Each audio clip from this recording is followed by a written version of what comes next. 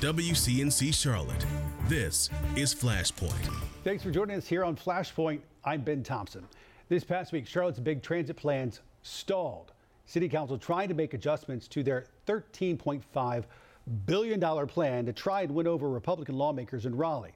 Keep in mind, the General Assembly could ultimately sign off on a sales tax referendum that could fund everything from new train lines to bike lanes and just about everything in between. But a new floated plan from the Charlotte City Manager isn't winning everybody over on council.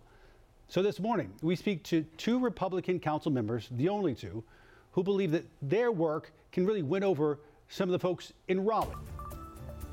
First up, District 7 Councilman Ed Driggs, and most importantly for this conversation, he's the chair of the Transportation Planning Committee there at City Council. Councilman, thanks for coming on. We appreciate it. Good morning. All right, so after this past week, in your view, where does the city's transit plan stand? Are we back at the drawing board? Where do we stand? I don't think we're back at the drawing board, but I think we have work to do to modify the plan in order to bring in the partners we need regionally and also to cooperate with the General Assembly on the referendum authorization that we need. So we still have work to do. We haven't discarded what was done so far. And where do you see the real crux of where that work needs to happen in the next few weeks and months? If we're going to get this thing in front of voters anytime soon, where do you think is the source of where that focus should be? Well, I think the speaker's comments about rail indicate where we might need to go as far as working with the legislature is concerned. But also, we've had a lot of conversations with regional partners about what their local needs are, and we're trying to figure out how that works into the plan that we've departed from, which is our mobility plan. Do you think the idea was floated this past week, the idea of front-loading the plan, focusing on roads, given what Speaker Moore set up at the General Assembly? Do you feel like that plan has some merit to it? I wouldn't have said front loading myself, but I think we just generally need to look at how we balance our objectives here. So we have a larger plan, longer term, which includes these rail projects, roads, bicycle paths, and so on. It's a question of sort of sequence. And I think the idea of having some low-hanging fruit that we could access in terms of investing in buses, for example, and creating some of these sidewalks and bicycle paths does make some sense. But that will become clearer when we talk to our partners in the region and come up with a genuine regional plan. Speaking of a regional plan, because I mean, you're on here talking about this. I remember Julie Eisel coming on talking about that last year, when she was on council. And it doesn't seem like it's really happened. Why is that? Why have we not had a more regional approach up into this plan? Or maybe we have, but it doesn't seem like we have the fruits to show for it, that we're still basically in the same position we were a couple of years ago. I've cautioned people that this does take a long time. We're working with the Connect Beyond plan as a basis. I think we have made progress. We've talked to potential partners. It's slow, right? And you have to go through several iterations where you say, here's the big idea. Now, how does that actually play out? What does that mean in the various localities that would have to participate in it? So I thought it was optimistic to imagine that we could have a referendum ready to offer the public this year. We're going to have to make a very strong case, and we're going to have a well-developed plan in order to ask people to commit the resources. To that point, then I want to get back to the regional aspect. Do you think there's a chance we could have this on the November ballot? I mean, that means basically having a plan, being able to move forward and everything by this summer. Do you see that as an option, or is that just not a likelihood? Personally, I'm skeptical about that because, as I just said, I think we really need to have a well-developed plan. We need to have commitments from our partners. The thing needs to mature a bit, in my mind. And I wouldn't want to take a chance on the outcome of a referendum without having a high level of confidence that we had done all of the groundwork. You remember a couple of referendums failed in Austin, Texas, and we had a few fail here in North Carolina. So I'm being cautious about the timing. Yeah, don't want to do all that work only to have voters say, hey, we don't want this. Back to the regional approach that I promised to get back to. Do you feel like there needs to be a sort of overseeing transit, a new governing board when it comes to this plan that involves more of the regional stakeholders? You look at my comments in committee meetings go back a couple of years. I've said we have to have an authority. So we're going to have some sort of formal framework for cooperation among the participating communities, the funding, the issuance of debt. This can't be a sort of a casual arrangement. It's not going to get done. So yeah, absolutely. We have to have some sort of umbrella organization. I don't know exactly what we'll call it. More than, say, CATS. CATS can't do this on its own. No, because CATS doesn't reach as far as the regional plan that we intend to develop. And the umbrella organization would not be a Charlotte organization. It would be more like a CARTPO or something like that. So it would be a partnership of communities with a governance structure, with a finance plan. And that's where the work is, too. The terms of that partnership have got to be developed further. Where are the areas of agreement? Do you feel like the agreement still is that this will be a 1 cent sales tax increase that will have to go through the General Assembly? Or it's been floated the idea of not doing that, but instead doing a property tax? Do you feel like that's off the table? Most people are in agreement with the 1 cent sales tax at this point, or that's not even a point of agreement? I think the property tax is off the table. The amount of property tax you would have to raise in order to fund a program of this magnitude is really just unthinkable. And when the property tax was first mentioned, the reaction from a number of quarters was pretty negative. So I think our focus will need to be on the sales tax. There are some other revenue sources or funding sources that we might be able to identify that we would incorporate as possible, but the backbone is probably going to be a sales tax. How optimistic are you that we're going to have this transformational transportation network at least started in the next few years? Are you optimistic? I think that we will continue to pursue the goal of the large, ambitious plan. The question in my mind is whether we do it in steps or what the process is. So we're not going to abandon this effort. We can't abandon this effort. Our needs are too great. But do we start nearer term working on our bus system, making investments there, making investments in roads, things that people can see sooner, while doing the engineering and design work for the rail projects, which will take longer to complete? As you know, you are one of only 2 Republicans on council with limited... I'm keenly aware of that. Yeah. You're keenly aware of that, I'm sure. With limited power, where your power does come in is conversations like this that require the Republicans in the General Assembly. How acutely do you feel like you know what they're looking for, and how often are you talking to them? Do you feel like you've got a good idea of what it's going to take to win them over? I've had conversations with them. I think they're in sort of a watch and wait mode right now. Needless to say, because of the history between Mecklenburg County and Raleigh, or Charlotte and Raleigh in particular, they are waiting, I guess, guardedly. It's like, okay, show me what you got and we'll talk about it. And I don't have enough yet to try to pin anybody down or elicit a very positive response. I mean, positive in the sense of affirmative, like, okay, this will work or that won't work. So that's part of the ongoing process. The important thing is that as we talk to the regional partners, we also need to stay in touch with the legislature and not just cook up a plan and then go into them and say, all right, I need a bill to run my referendum. It seems like to me, not to be critical, but it seems like to me everything you're describing is important. But why wasn't some of these things happening in the last 2 or 3 years? I mean, the Charlotte Moves, that whole plan was released, I think, in 2020. What's been happening behind the scenes that the taxpayers at home watching this have not been able to see? I think one of the reasons it happened the way it did is Charlotte had the kind of expertise, like the staff, to develop a plan like this through CATS and our resources. So we did a lot of the work trying to design what a plan like that look like.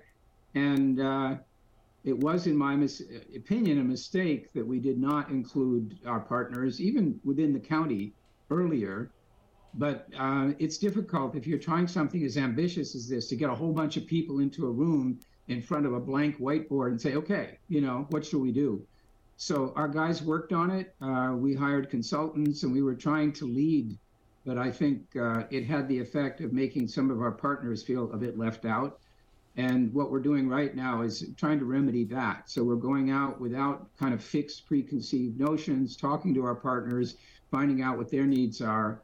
And as I say, it just takes time. I mean, you'll have a meeting and then weeks will go by and then maybe you'll talk again, or you're going to talk to another county or another town.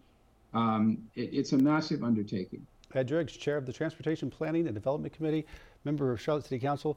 Mr. Driggs, thanks for coming on. We appreciate it. Good to see you today. Thanks, Ben. Right, take care. Bye-bye. More Flashpoint after this.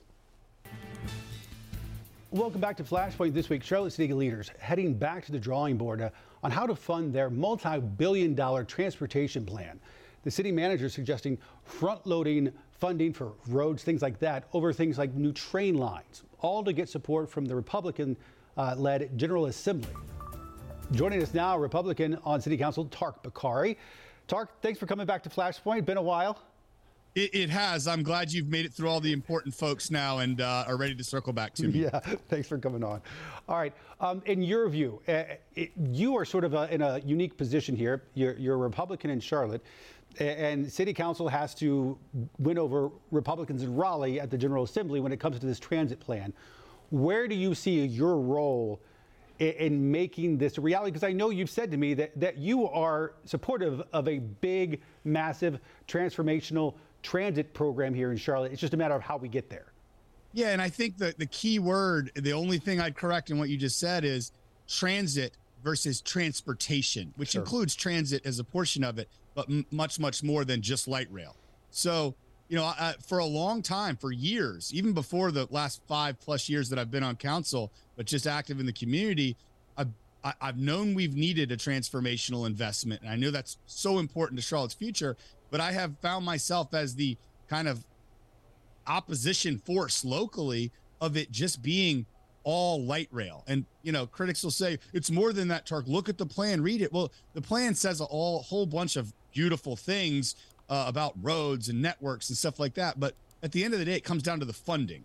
The funding is 90% or 80% for light rail, Silver Line, stuff like that. And then all the roads and everything else is an afterthought. It doesn't matter what the plan says. So, but my view of my role right now is I've evolved to a point where I don't have to just be the opposition of what it was, because people are starting to realize the old plan is dead. And now I'm working locally behind the scenes with staff, with experts, but then in Raleigh particularly, as well as with the mayor and the city manager, as they're having conversations in DC to say, okay, what would a new roads first plan that maybe has some components of rail in it to compromise look like? And could we get a 6, 8, 10, $12 billion transformational investment so that we're actually preparing for the future of how people move in the city? The idea of that roads first sort of plan has come up recently. Do you think that will be enough to satisfy the Tim Moores of the General Assembly? Well, Speaker Moore, I speak with him regularly. He is an incredibly smart leader in our state, and he understands. He doesn't hate light rail. I think what he is saying to everyone around here is, we're on to the light rail first plan. Like, don't come to us for a referendum, let alone funding, if it's the same old plan that you've just renamed another time. So in my conversations with him, he also agrees and believes that Charlotte needs a transformational investment in transportation. He wants to make that happen, but he needs to be able to see that the way a vast majority of people move today and the congestion they feel is addressed, while we're also marching towards the future of how people are going to move and how transportation is going to occur. Speaker Moore will be the first to remind you that he basically lives in a suburb west of Charlotte and is used to Charlotte traffic. It is not some far off land for him. You also are focused on what can be done to include technology, which is sort of your wheelhouse anyway, and how that can be incorporated in the plan. Yeah, the key is this, and again, I'll start with what my critics might say. Tark, it says that in the plan. It is talked about that. You're not the first to invent this. That is true statement. But the problem is the plan, a lot of parts of it are the marketing rebrandings that have occurred to try to get other people on board. If it doesn't make its way into a tactical plan for execution, and more importantly, a funding plan, it isn't real. It doesn't exist. So I've really been pushing, as we're looking 20 years out and how people are going to move. Light rail is an amazing economic development tool. We've seen it in South End. But it isn't the tool, in my opinion, that is going to move mass amounts of people, help with congestion through growth as that occurs. So I believe in roads today and the pain we feel paired with the 5G infrastructure, the Internet of Things, IoT, where we're connecting devices and street signals and cars and vehicles all together as we move towards an autonomous vehicle approach where we have smart corridors connected to these nodes or hubs. And then all of a sudden, we don't sit around and wait, okay, are autonomous vehicles ubiquitous? What we say is we're going to have and use the roads where people move today. But as that industry evolves, well, they might start to become dedicated as we recruit autonomous vehicle companies to come here. So that's how people are going to actually move in the future, more than fixed rail as we've seen it as an economic development tool. I've been talking to you specifically about transit for as long as you've been coming on the show, which is basically as long as you've been a council member. And honestly, if I'm just talking from a taxpayer standpoint, it's a bit frustrating, the lack of action, because anybody could have predicted the situation we're currently in a year and a half ago. It was very obvious, even in the interviews I do on the show, that this is where we stood, and we still stand there right now. What's going to happen to get that 1 cent sales tax on the ballot, which is really the final step where voters will have the final say? We forget about that sometimes. What is going to happen to make that a reality, so I'm not still talking to you about this 2 years from now? Well, so much there, I'm annoyed internally just thinking about it. As you look back, the way I'm diagnosing why we're here, which is the same place we've always been, is there's just been the Charlotte way in a lot of cases is to market or brand our way to the destination we want to go, rather than go back, analyze the situation, and recraft the plan. So it's been the same old plan that has been dead on arrival. It's like, the Sixth Sense. Bruce Willis is the only one that doesn't know it's dead, right? Now we're realizing that the plan is dead, and people are suddenly, for the first time, becoming aware, okay, maybe we have to do something different, and we can't brand our way out of it. So how we figure this out is we actually keep going on the plan, not create 300-page document that talks about the amazing theories of roads, but we actually create a funding model and an execution plan on that. We get on board with the General Assembly. We've already identified amazing opportunities at a federal level for federal funding that would actually cover this kind of stuff. And then we bring it to the voters in a referendum. And trust me, I am the last person on this planet who wants to even think about a tax increase on any front. But if it's for the future of our roads, the one thing we really need to do, if the plan is right, the General Assembly and the towns are on board, I see the logic in saying, okay, the taxpayers, to your point, the voters have the final word on this, and then it will be their will that we execute, not one or two people and their individual opinions on if it's right or wrong. Tark Bakari, council member. Tark, thanks as always for coming on Flashpoint. All right, more Flashpoint after this.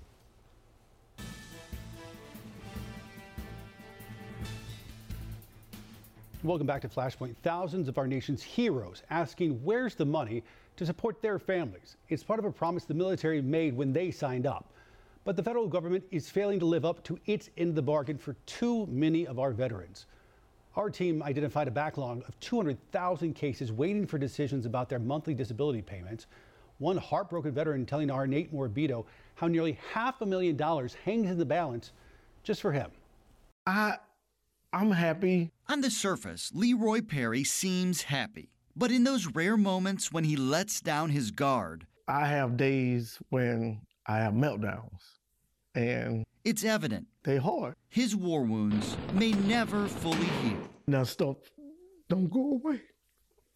It don't go away. Perry served 4 years in the Army during the first Gulf War. Come back to the States, it was not the same. He spent more than a decade back on U.S. soil fighting the VA for disability benefits, for everything from a knee injury to PTSD. I put my life on the line for you. He tried securing the monthly payments on his own, but when that proved unsuccessful, a pro bono lawyer stepped in to help. As a result, the father of five says he finally started collecting nearly $4,000 a month for him and his family moving forward, but no retroactive pay. So he filed an appeal. His case has barely budged. I don't think it's fair to me or the other veterans out there. Almost 60,000 other appeals are in front of him. If you think that's bad, imagine how it feels for those at the back of the line. There are another 140,000 cases behind him. A backlog of 200,000 undecided appeals in all. That's the stuff veterans shouldn't have to go through. Hard to disagree that our veterans deserve much better treatment than this. More Flashpoint after this. Before we leave you folks, come interact with us on social media. Let us know if there's something you want us to talk about here on Flashpoint. And as always, remember to listen and subscribe to our podcast. You can find it wherever you get yours. We'll see you back here next weekend.